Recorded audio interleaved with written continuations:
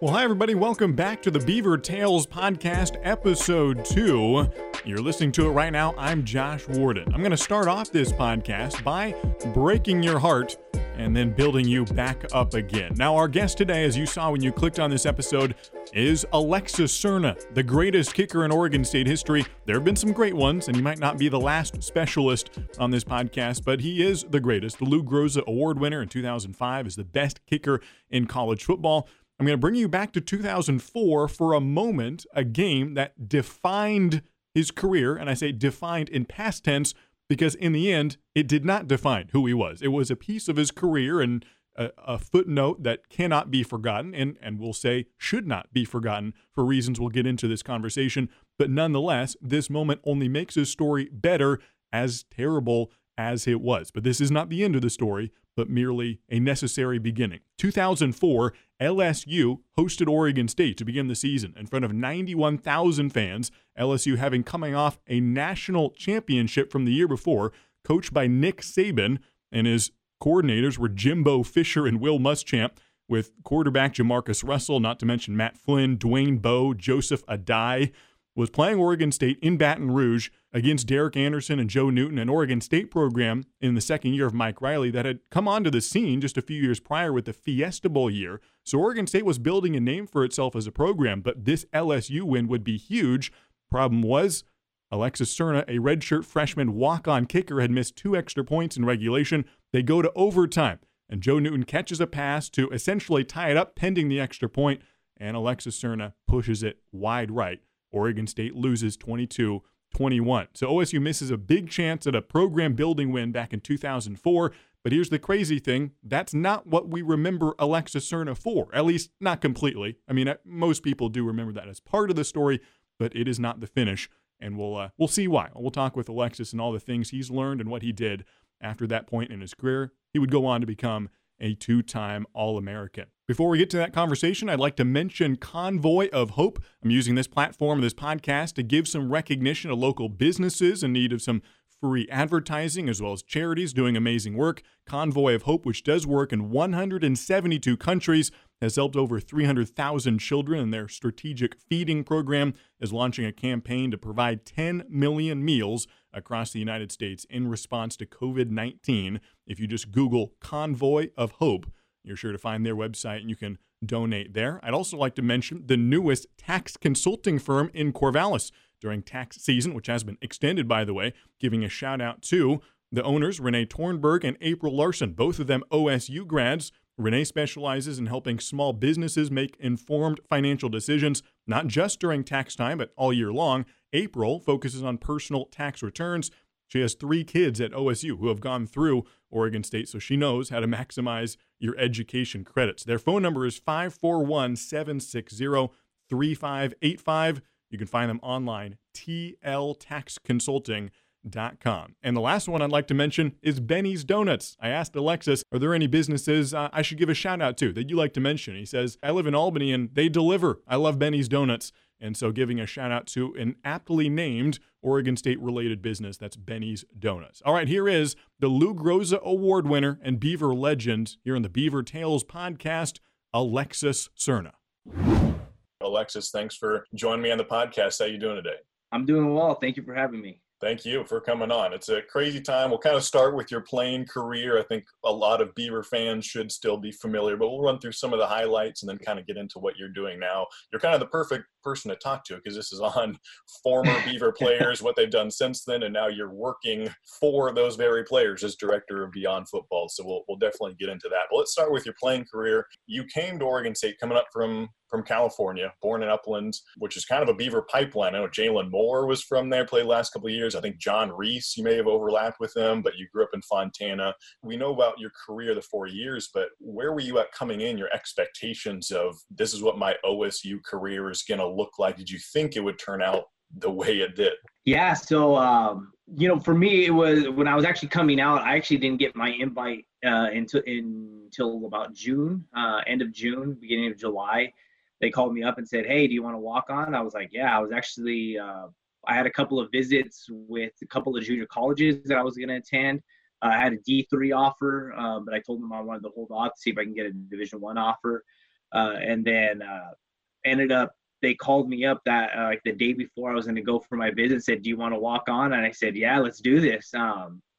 Understanding that they had a senior kicker, Kirk Ilanimi was the kicker at the time. He was going to be a senior, and it was going to be an opportunity for me to go in there and compete. Funny thing is that looking back at it, I had really high expectations and ended up working out. But I'm like, oh my gosh, I probably should have pumped the brakes a little bit and thought about it a little bit more. But I looked at it as I was going to go in there, I was going to compete as a walk-on and earn the scholarship and earn the starting job. That's the way my vision was from the start.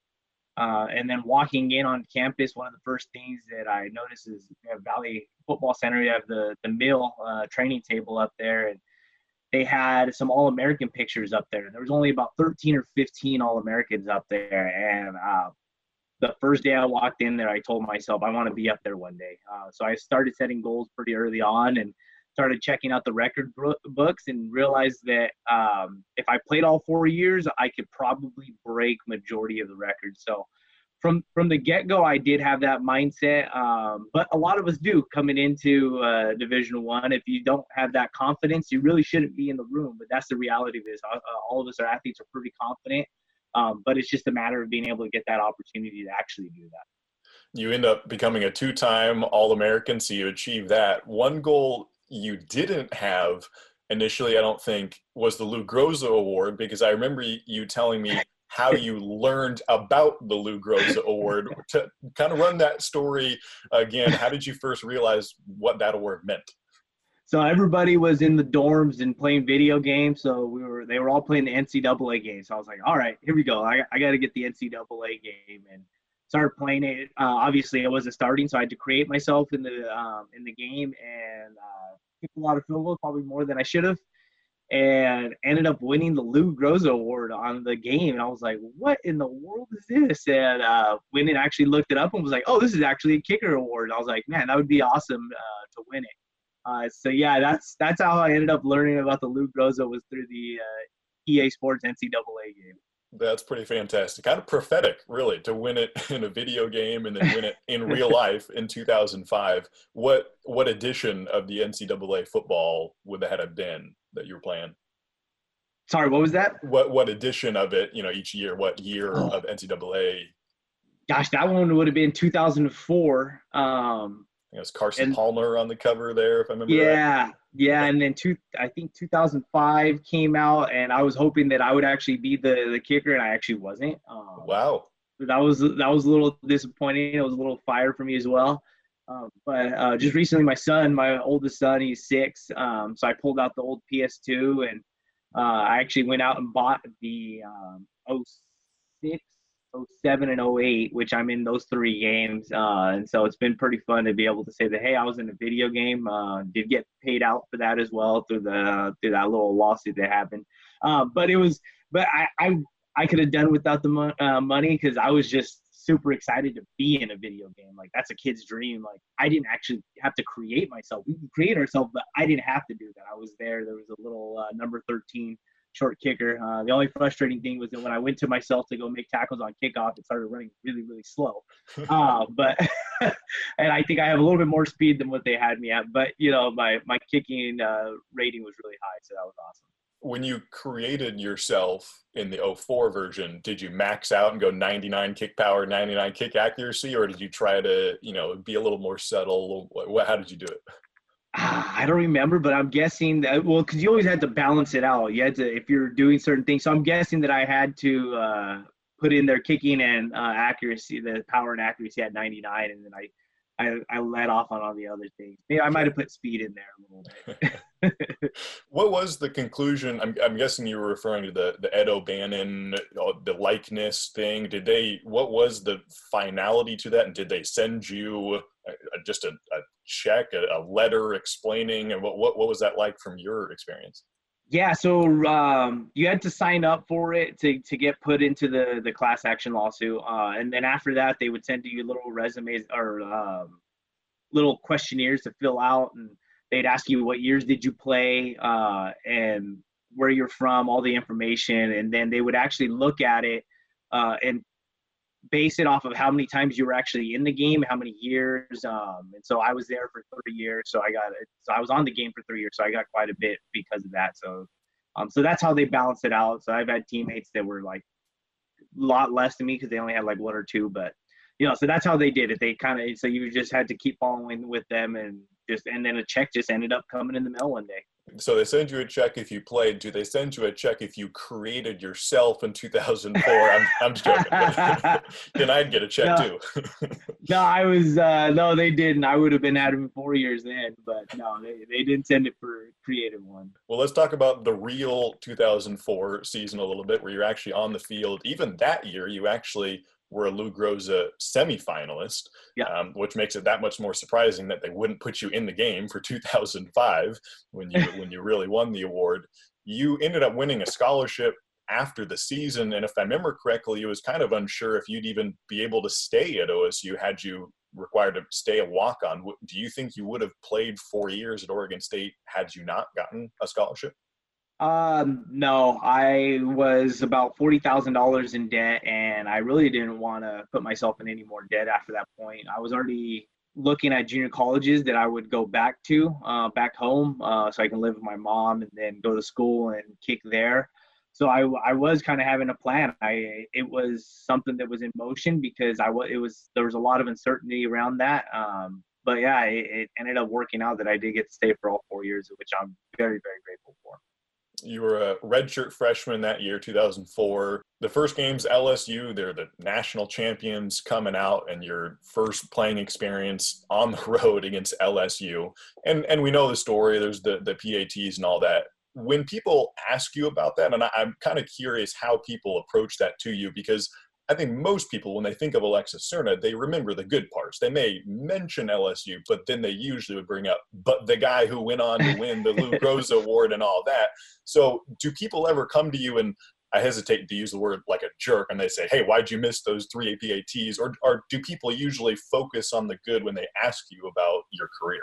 Usually it's when they bring it up, it's more of a transition into the way you bounce back. That was very admirable. I haven't had any probably more on social media than anything, where you're not face to face. Usually face to face, people are pretty nice. I don't know if they're saying stuff behind my back. I don't know, but in face to face, they're definitely nice.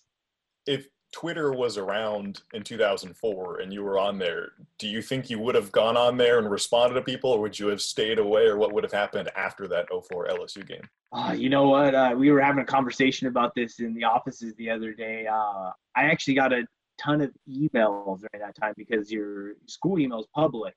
And so these emails just started flooding in of just people just talking all types of crap. And at that time, I didn't think about it. I responded to a lot of them. But, really what one of my main responses was, hopefully you feel good about yourself. I'm only 19 years old. I'm paying for school, and it's a game. So hopefully, at least your message hopefully makes you feel better. But just know that I am a human being. I am 19 years old. And usually people responded with apologies after that, and it's just like, oh my gosh, I'm so sorry. I shouldn't have done that. But that was just the start of social media at that time. And so looking back at it, I guess I probably might have responded to some of them because at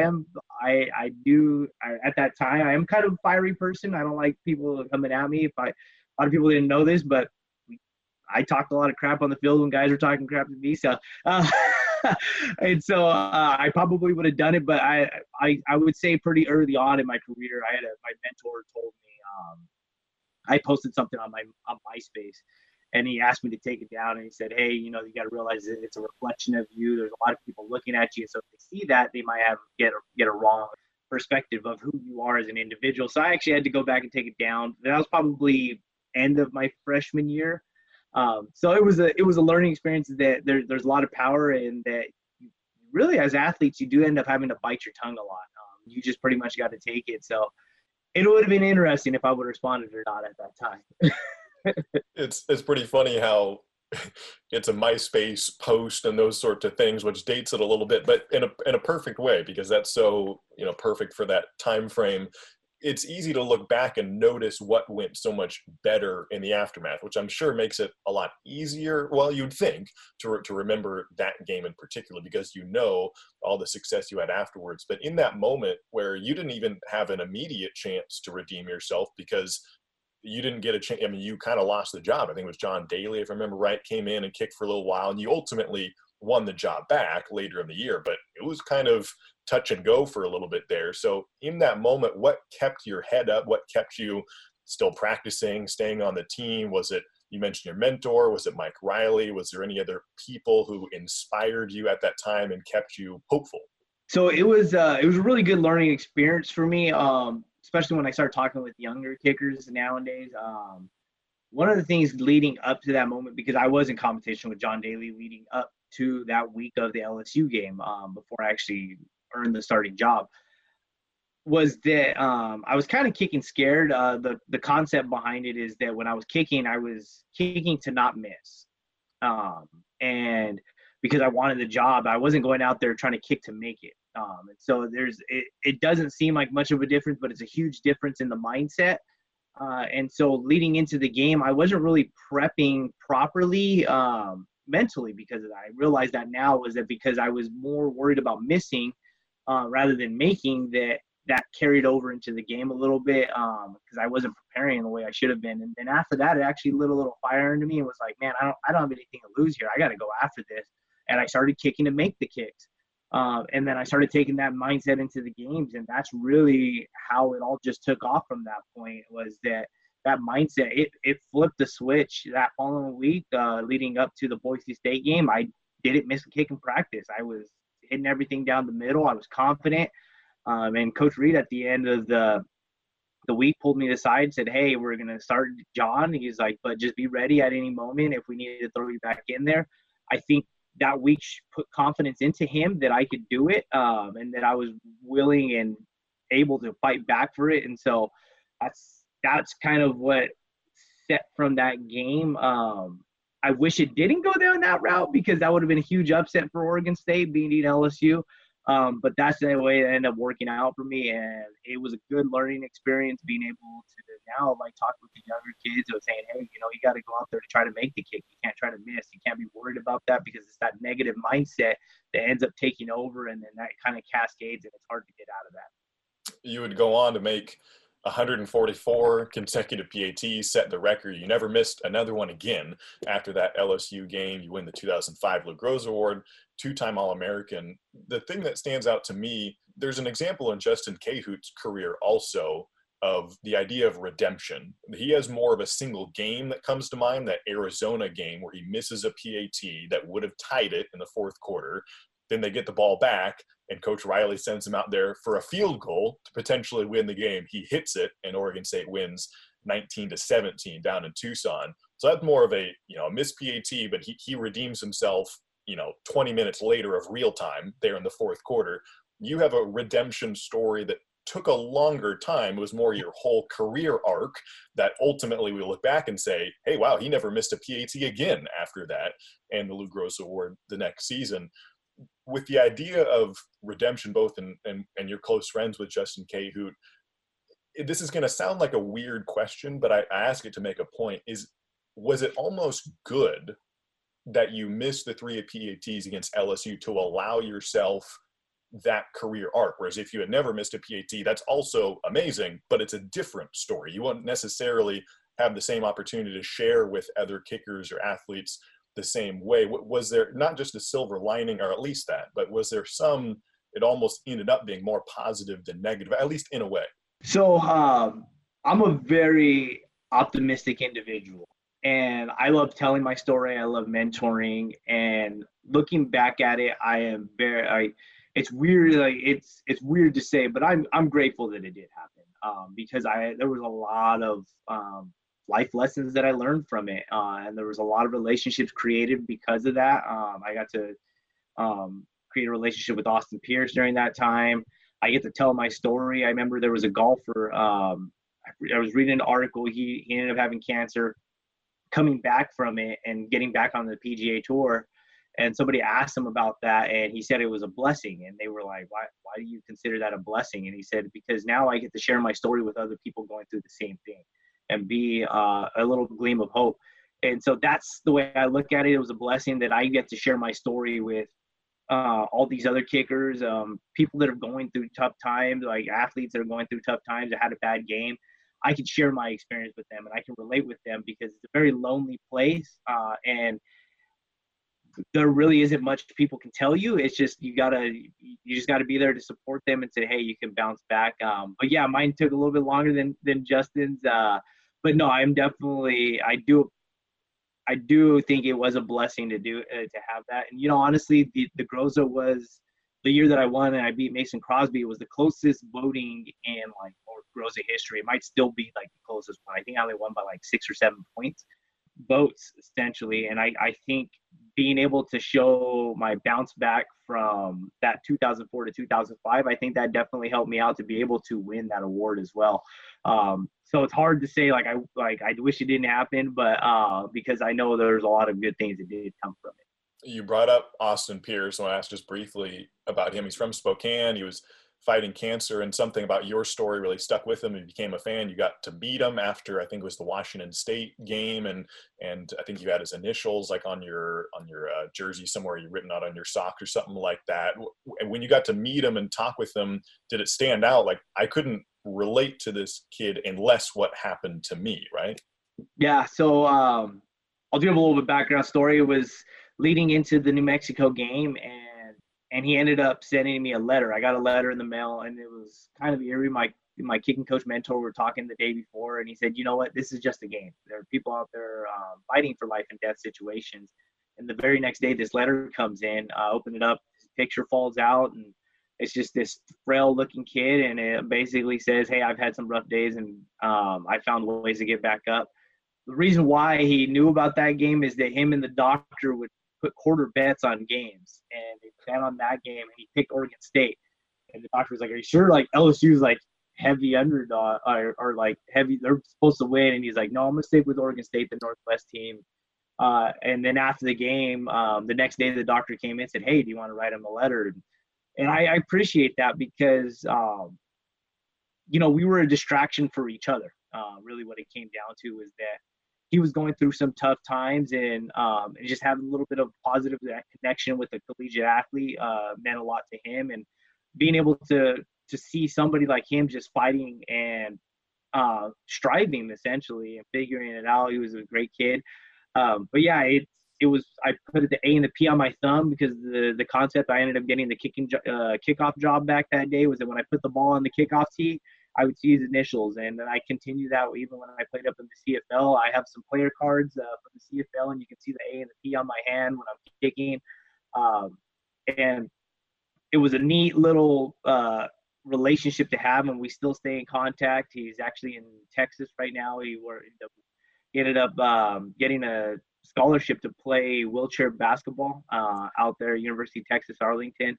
He played for the professional wheelchair team, the Rolling Mavs out there, which is basically the Dallas Mavericks. They won a couple of championships. So it was awesome to be able to see him go through life and being able to succeed. He's cured, I guess, now. So it's been longer than 5 years, so it's no longer remission. But his sister, because they've had such great memories from Oregon State, his sister actually went to OSU, got her degree there at OSU, and now she's up at OHSU as a nurse.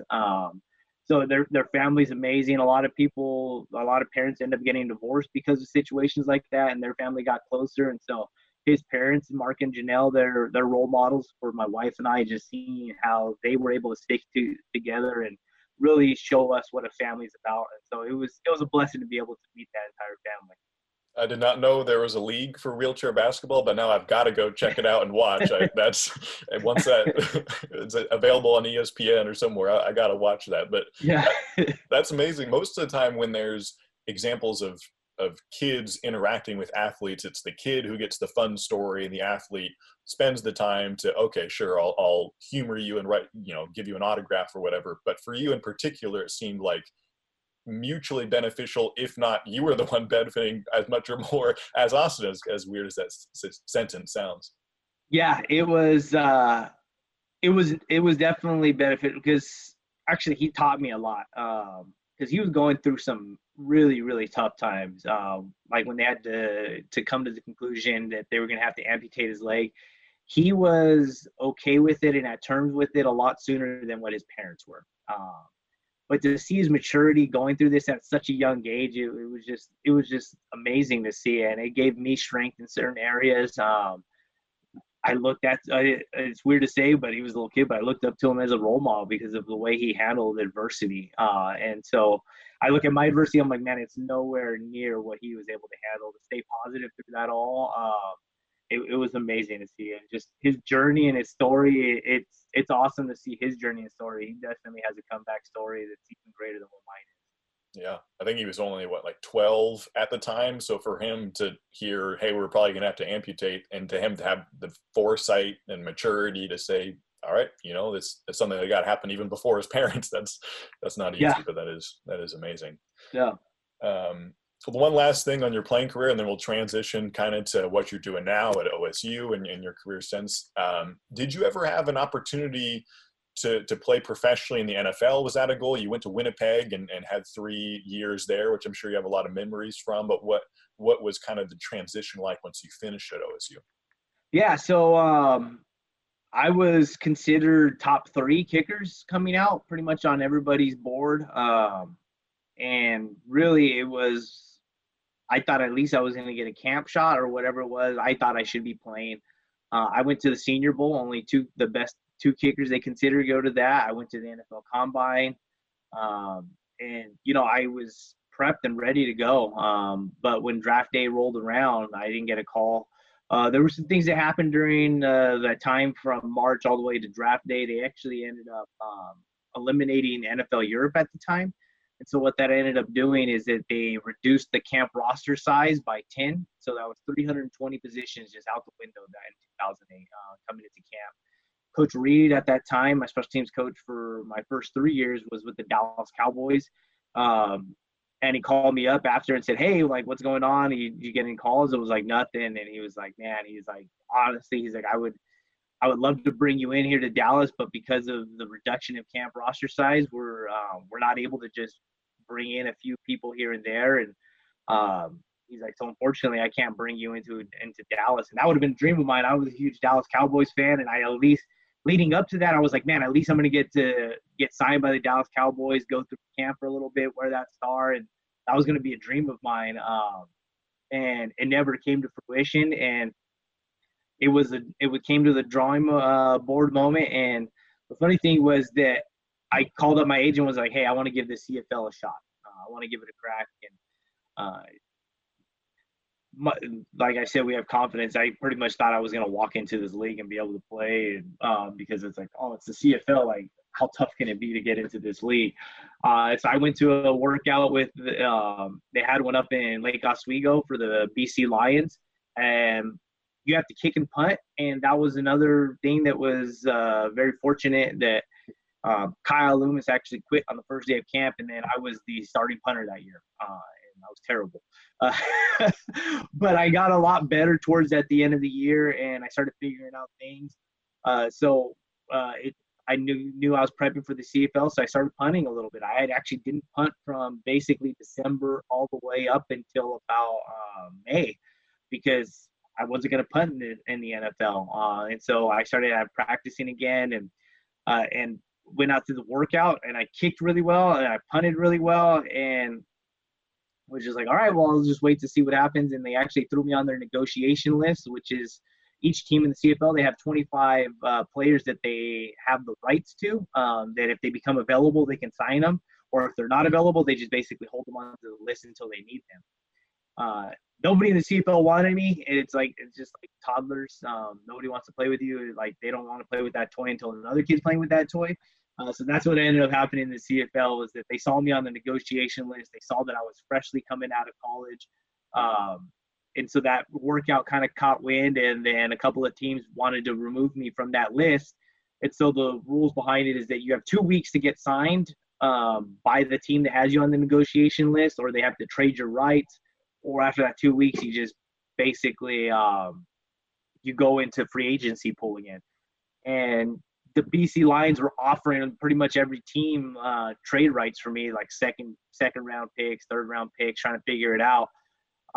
They offered every team but Winnipeg, the team that ended up signing me. But there was a couple of things that ended up happening. Mike Vanderjagt actually came back to the CFL. He signed with the Toronto Argonauts.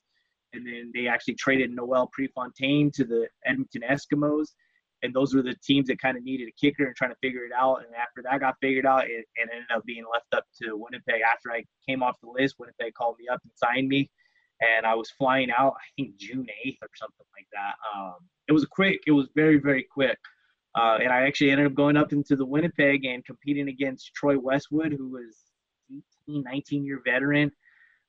Sam Pileski in Oregon State, former B, went up there, competed against them, played a few games, and then ended up getting released, sending back to the state.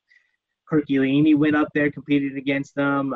Troy ended up beating him out. I had one of my best friends, Aaron Barrett, went up there to CFL. He got a couple of games, and then Troy Westwood ended up winning, sending him home. And so here I was, here basically to deep home, like the king in Winnipeg. And fortunately, I ended up getting the opportunity. They ended up going with me. Which was kind of a little interesting situation because this guy's a living legend in Winnipeg, and here I was replacing him. But yeah, that's how I kind of got my start in the CFL. I went through my first 2 seasons there. I had a second season, had an outstanding season, broke the club record. And that was probably my opportunity to come out and try to test the waters for the NFL. I actually found out later on that the Atlanta Falcons called my agent to have a workout, but I actually re-signed back up to the CFL. I was getting married in January and just wanted a little bit of stability. Weddings cost a lot, and I needed a signing bonus.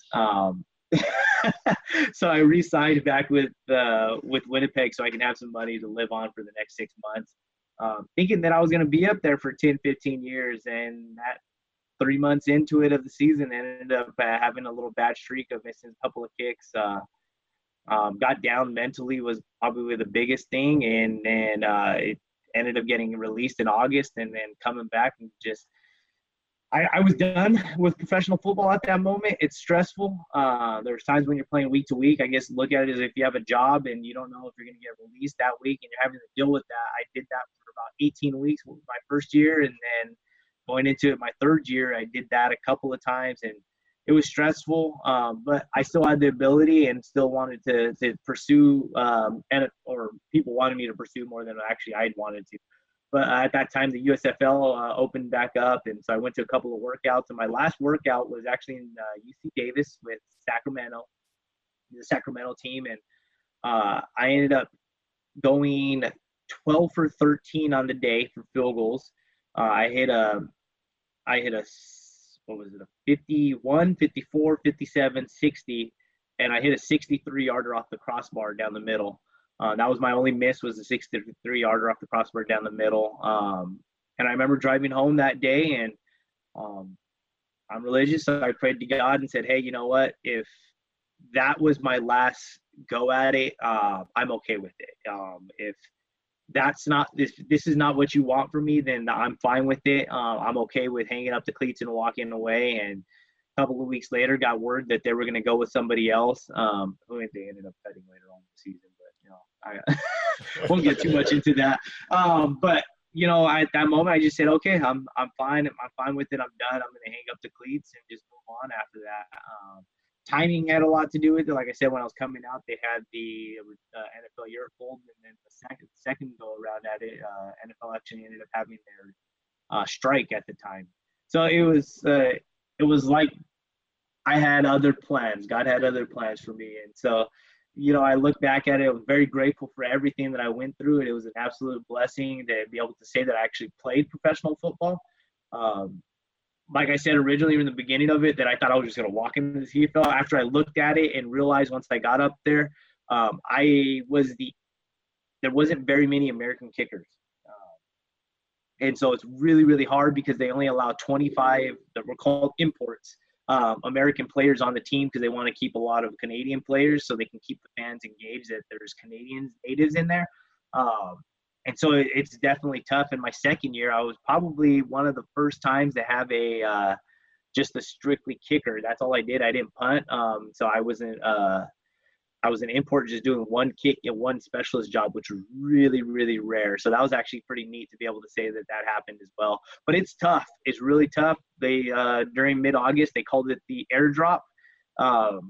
They had the NFL cuts, and then they'd bring in all these guys from camps, and these guys come in, and they're thinking like, oh, I'm just going to walk all over these CFL guys, and then they end up getting smacked and sent home because it's a different game. And these guys, they play really well. They're really great athletes. The way I explain the CFL, once you get into it, it's very much like collegiate football where they're going all out, a lot of great players, but with NFL talent. Some of them are just undersized or a little bit older, whatever it is, but the guys that were up there were really great athletes, and I had a blast being able to play up there. Not everybody can finish their career on a good note and feel resolution about it, feel like they're moving on to the next thing. And it's amazing to me how each point in your career, whether it be in your college career, athletic career, or even now professional career, how things you couldn't control that were difficult still led to something better. You talk about the LSU game and how that kind of led to a learning process and relationships you wouldn't have otherwise had. You talk about the CFL and things like you couldn't have controlled that you were punting at OSU. You never thought you'd be the punter, but Kyle Loomis quits. And then that makes you a more valuable CFL product for something that you wouldn't have expected or you didn't even want to do necessarily at Oregon State. And there's another example I'm thinking of as we talk about your professional career. After you moved on from the CFL, you're in your mid-20s, and I remember you talking about wanting to become a police officer, and you were going through the whole process, and you kind of expected to start working. I think it was in Corvallis, but something fell through. Again, another example of something not working out, and you had to learn from that and respond to it and move on to something. What was that story of how you thought something was going to happen, and then it didn't? Yeah, so I applied in August of 2011. I applied for the Corvallis Police Department. I never had a thought or passion that I was going to be in law enforcement, but I still do just absolutely love Corvallis. And I love Corvallis, and it was a community that I was willing to protect and serve. And so I was willing to apply for the Corvallis Police Department. And I went through the process, and just with everything, whatever's worth doing is worth doing well. I went at that full bore. My thought process going into the physical agility test was that I was going to blow it out the water so bad that they would be talking about. And that's exactly what I did. I trained for it, and it was funny because the other guys were going, they went first, and then towards the end of it, they started like getting winded and dying down, and everybody's cheering for them. Well, I started going, and I had actually been training for that. I actually specifically trained for it. And then when I got towards like my last lap of doing it, I was like, I got a ton of energy. I was actually pacing myself a little bit, probably too much, but I was like, you know what, let me go with this. And I sprinted the last part. The building was completely silent. There were probably about 25 people in there, and it was just dead silent because it was like, what's going on here? And I had a buddy that was working for the police department at the time, and he like messaged me. It was like, man, like, I don't know what you did there, but everybody's talking about like what you did with the physical agility test. So I already put my foot in the right direction right from the get-go with the police department. It went through the interview process, got all the way to the end. There was about 1,000 applicants, and I was one of two that actually got to sign a conditional hire as long as you pass your psych test and physical. Went up, did my psych test, did my physical, and then on February 8, 2012, I got a letter, which is actually my birthday, so that's why I remember the exact date. But I got a letter that said that they were no longer continuing the process and that I could reapply in a year. And at that moment, I didn't have anything. I was roofing at the time just to pay the bills. My wife was going to school, getting her teaching education. Sorry if I get it's always still a little bit emotional thinking about that moment, but that was rock bottom for me. And not knowing life's way better, I'm sorry, but okay. But not knowing where my life was going to turn and what it was going to happen with it was tough to handle. And it was funny, we had on Sunday, I was actually supposed to be talking to some volunteers that were making calls to donors. And I was looking forward to tell them, hey, I'm going to be a Corvallis police officer. And so Friday that I got the letter, and on Sunday I'm telling them that I didn't get it. And I remember telling them that, Coach Riley, one of the things he always said, just never blink. And it's one of those things where it's like, okay, you can't worry about what's happening at the time. You just got to keep pressing forward. And that's exactly what I did. And ended up finding my way and landing on with Sherwin-Williams. But yeah, I've had a lot of down moments in life, but that's one of my strong traits of me, is being able to handle adversity and just keep pushing forward. And it's an absolute blessing to go through every single valley in life, because there's always peaks and it always goes back up. But it was rock bottom, February 2012, and to see where I am now, it's even emotional to think about that. It's extremely exciting to be able to be where I'm at. It was your 27th birthday, and you get that news, and it's at least the third, if not more, times in your career where you have a low. You missed 3 PATs against LSU, which only heightens the value of the Lou Groza Award and the longest streak ever of PATs made. You don't get an opportunity in the NFL like you thought, which maybe made the CFL that much more valuable, because it did give you at least an opportunity to play professionally. It doesn't work out with the police department, which makes that much more valuable. I'm sure your relationship with your wife, and then Sherwin-Williams, and that job became that much more of a blessing to have that. And so each of these stories, it seems like you of all people have a very intimate knowledge of what it means to lose something and then value the blessing after that, even if it didn't come when or where you were expecting it to be. And you learn that again, and maybe you'll have more experiences in the future. Who knows? Hopefully not anything too dramatic, or maybe it will be, but you seem to know that very well. Yeah. Being able to handle adversity is big. But even talking about all those moments, the LSU, NFL, going into CFL, then like the USFL, all those down moments. I will say one of the probably toughest times for me was my very first experiences of adversity as an adult was actually my redshirt year. Getting homesick, dealing with culture shock, being out here. My high school was 85% Mexican, and then coming up here as a minority, that was my first time experiencing that. And I wanted to actually transfer out at that moment. And I remember talking with my dad at that, and he said, I was hoping that he would tell me just come home, but he didn't. He told me, just think of it this way: if you can get through this, you can get through anything in life. And that was true. That was a very, very tough moment for me to be able to handle, be away from family and friends and everything. But being able to get through that early on in my adulthood, my early adult life, it just carried over in every situation. I just knew I would be able to get through it. I want to briefly touch on your family and then finish up with your job now as director of Beyond Football. You got married about 10 years ago. You're either coming up on or just hit your 10-year anniversary, I believe. Just hit it, yep. Just hit it. And you got 2 sons now. You mentioned a January wedding. I'm guessing you came to California. You didn't get married in Winnipeg in January, did you? No. A lot of things had to evolve around football, so we ended up going down to Southern California getting married. Okay. That would have been about the coldest wedding you could ever have in Winnipeg, but I'm glad you got to come to California. Julie, I believe, is your wife's name now. How did you meet Julia? I think it was at OSU, right? How did you meet her? Yeah, so my first year at OSU, I was living in Finley Hall, and she was actually an RA in Finley Hall.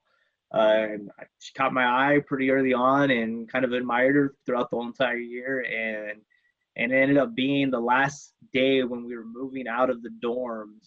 We went out to Cold Stone, kind of went on a little date and got to know each other. I knew at the moment she was the one, but I don't think she was really into me at that moment. But I was pretty persistent later on. We kind of talked through the summer and kind of fell off, but then we started talking again once the fall. I actually went home for the summer. It's not like it is now, where you pretty much have to stick around for football. So I went back home, trained, and then came back in the fall, and then we started talking again. And our first date was actually on Halloween. So this past Halloween was 15 years together, and then this past January 16th was 10 years in marriage. And so, yeah, we met her at Finley Hall. She actually started running cross country and track when they reinstated the program in 2004.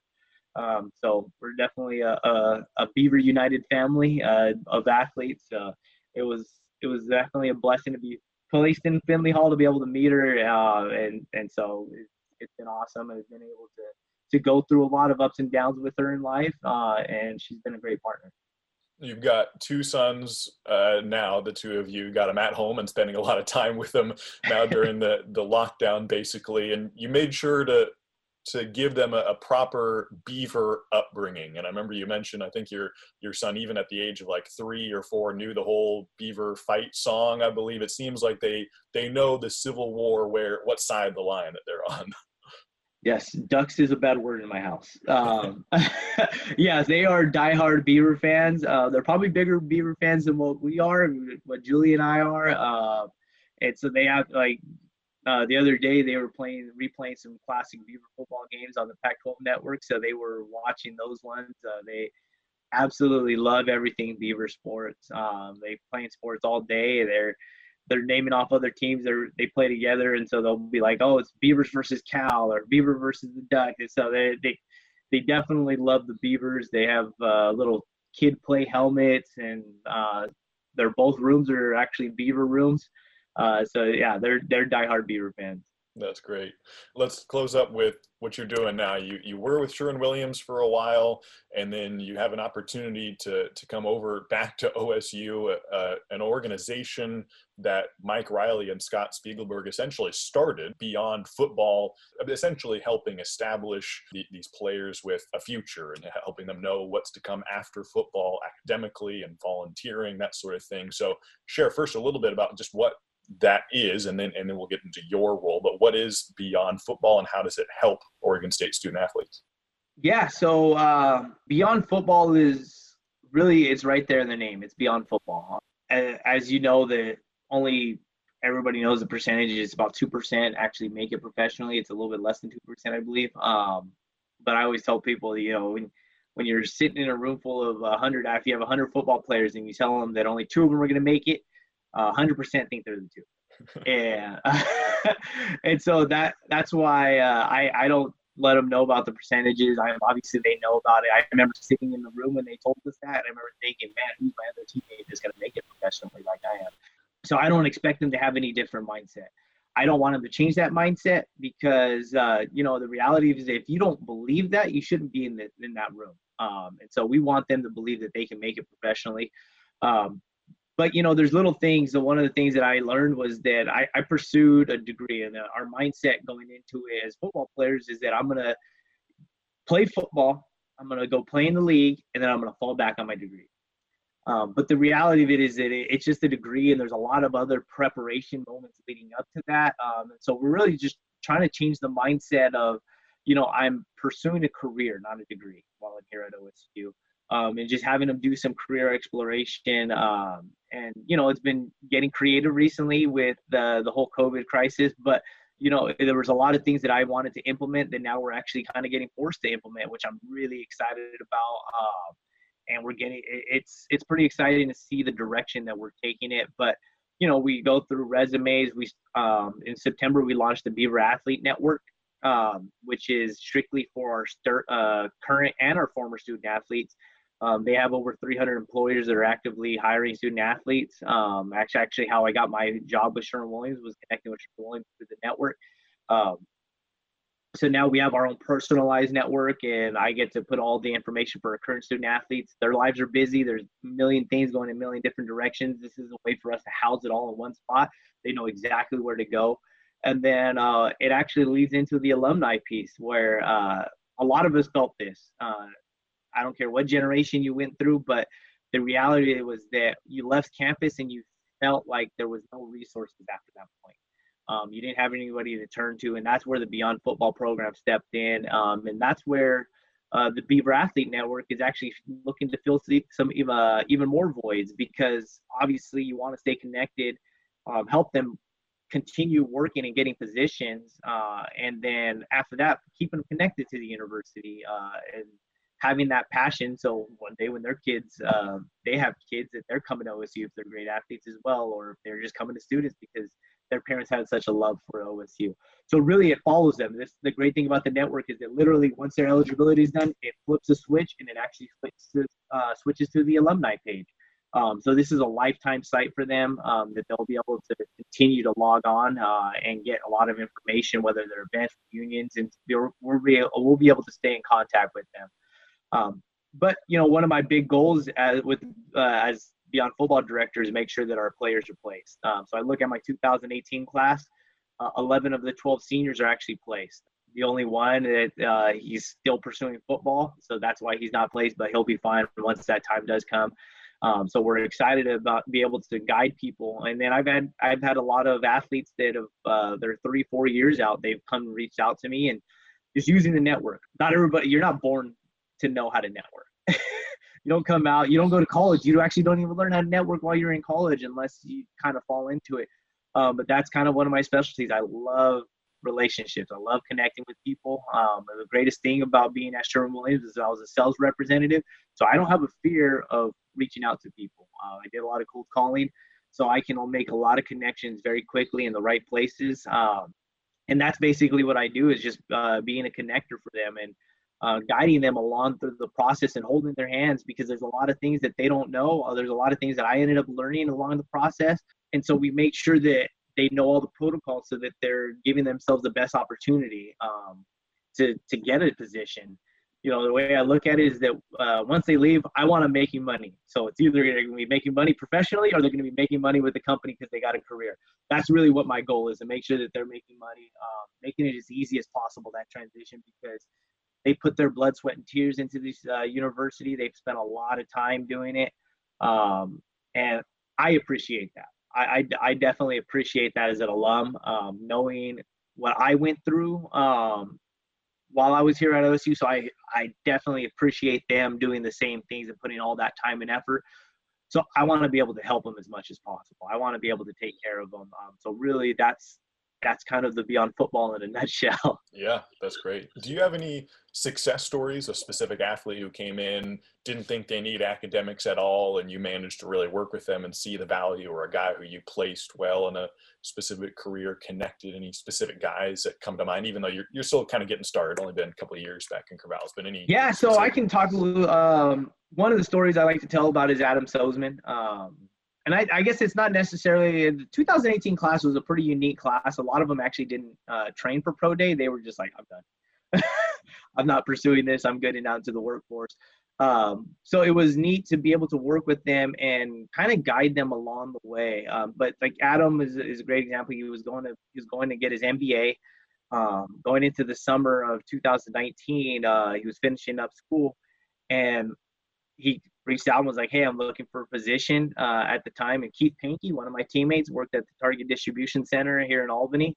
So I reached out to them, and we went on a tour and got to talk with him, and he applied for that.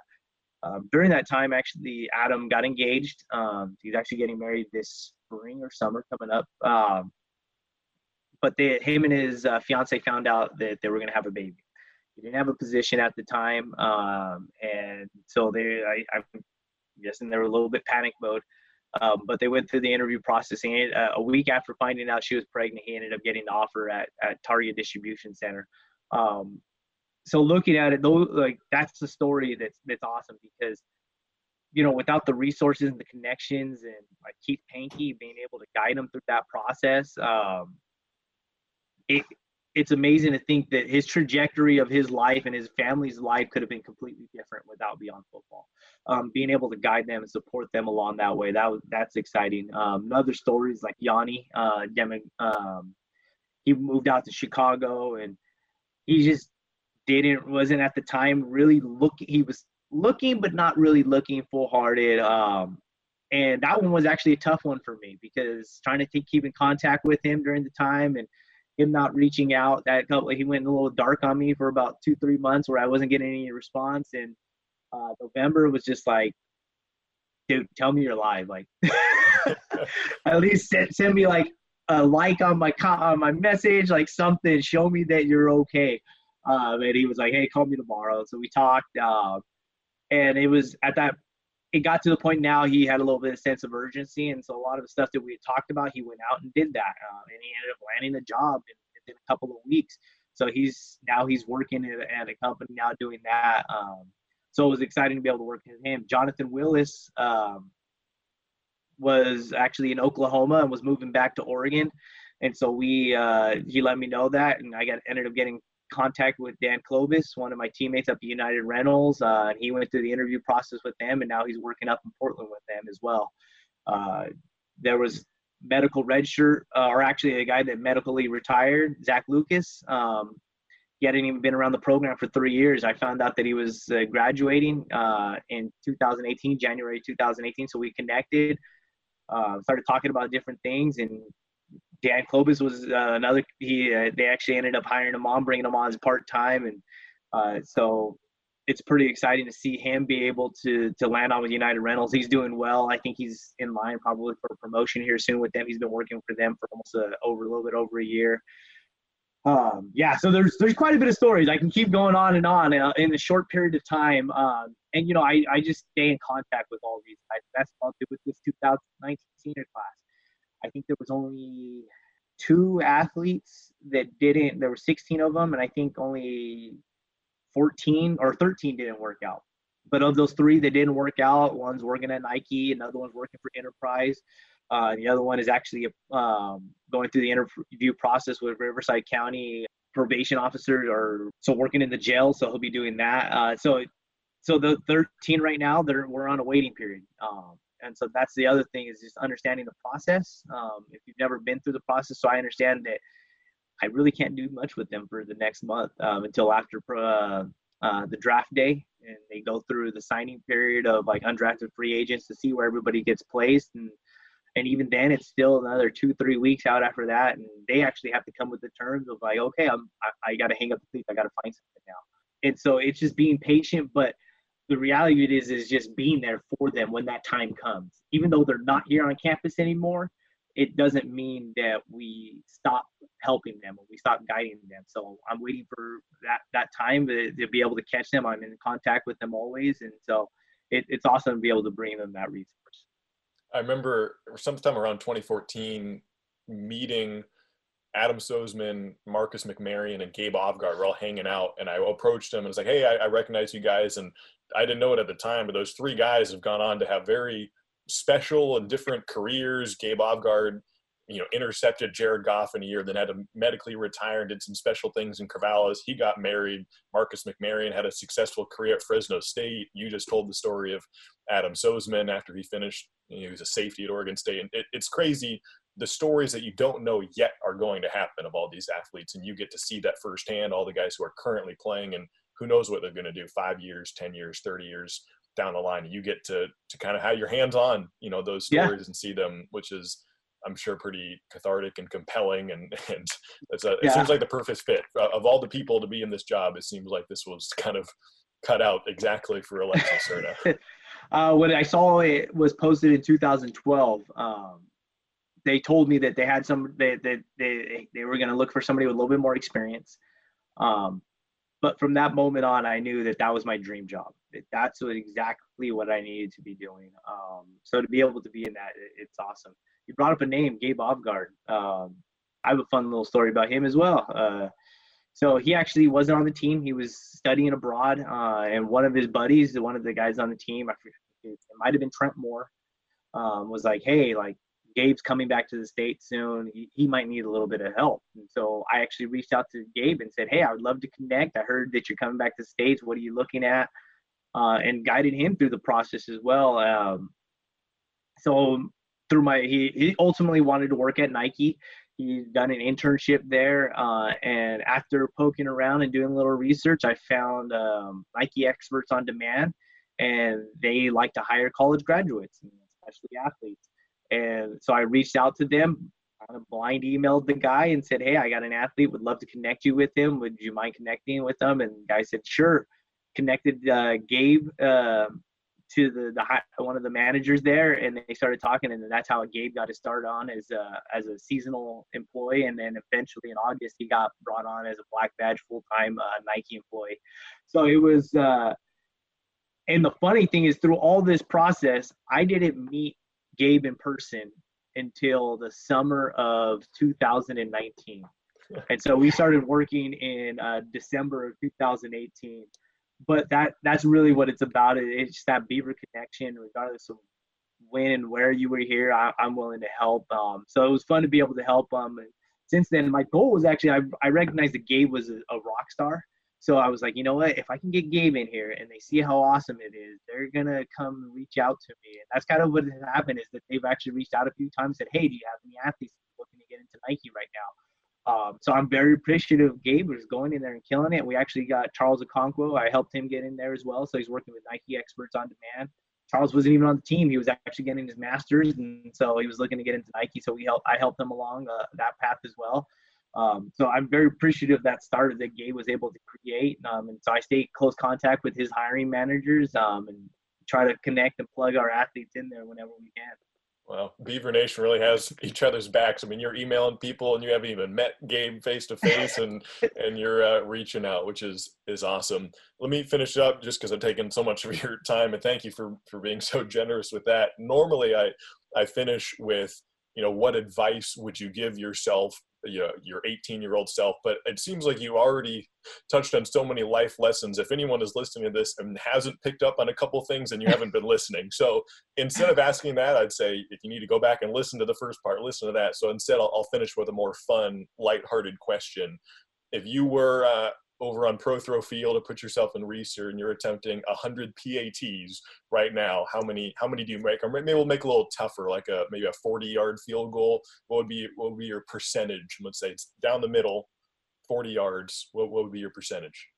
I'm glad you went with 40, because I don't think I can go any further than that. I actually did pull out the cleats the other day and hit a few kicks, and I would still say I'd still stick around the 90 percentage. It's just one of those things that for me, I was a student of the game, and so now that I'm older and I haven't done it, I'm not as flexible. There's little things that I do, but I know how to control my body enough to still stay consistent. But they're going to be like squeaking over the crossbar from like 40, but they'll still go in. That's impressive. Alexis, thank you so much for your time, all you're doing in Corvallis for all the athletes. I really appreciate everything you've talked about, and I hope to get some of the athletes you just mentioned. They'll be future podcast guests, I hope, too. So a lot of great stories, and thanks so much for coming on the podcast. Thank you. I appreciate you having me on here. Well, I don't think I need to sum up that interview very much. It would almost be a disservice to Alexis to try to whittle it down to anything smaller than all the anecdotes and stories. But it is amazing how, and this is part of the reason for this podcast, to explore the identity of these athletes for something that meant so much to them, of what sports is in their meaning and value of who they are as people, is what happens when that all goes away. When it all ends, they've got to figure out something else in life. And Alexis clearly saw that and felt that when he got denied by the Corvallis Police Department, when he missed the PATs against LSU, when he wanted to play in the NFL and didn't get a chance. Time and time again, he's been rejected and he's bounced back, and now he's helping other athletes figure out those same life lessons. My thanks to Alexis for joining me and a generous amount of his time. Also like, again, to mention Convoy of Hope, that charity doing so much good work, Tornberg and Larson LLC, and go treat yourself to a donut from Benny's Donuts. That's the one that Alexis likes the most, and you deserve it. At least I know Alexis deserves it. All right, this has been the Beaver Tales Podcast. Stay tuned for more episodes. Lots of good stories to come. I'm Josh Warden, signing off. Until next time.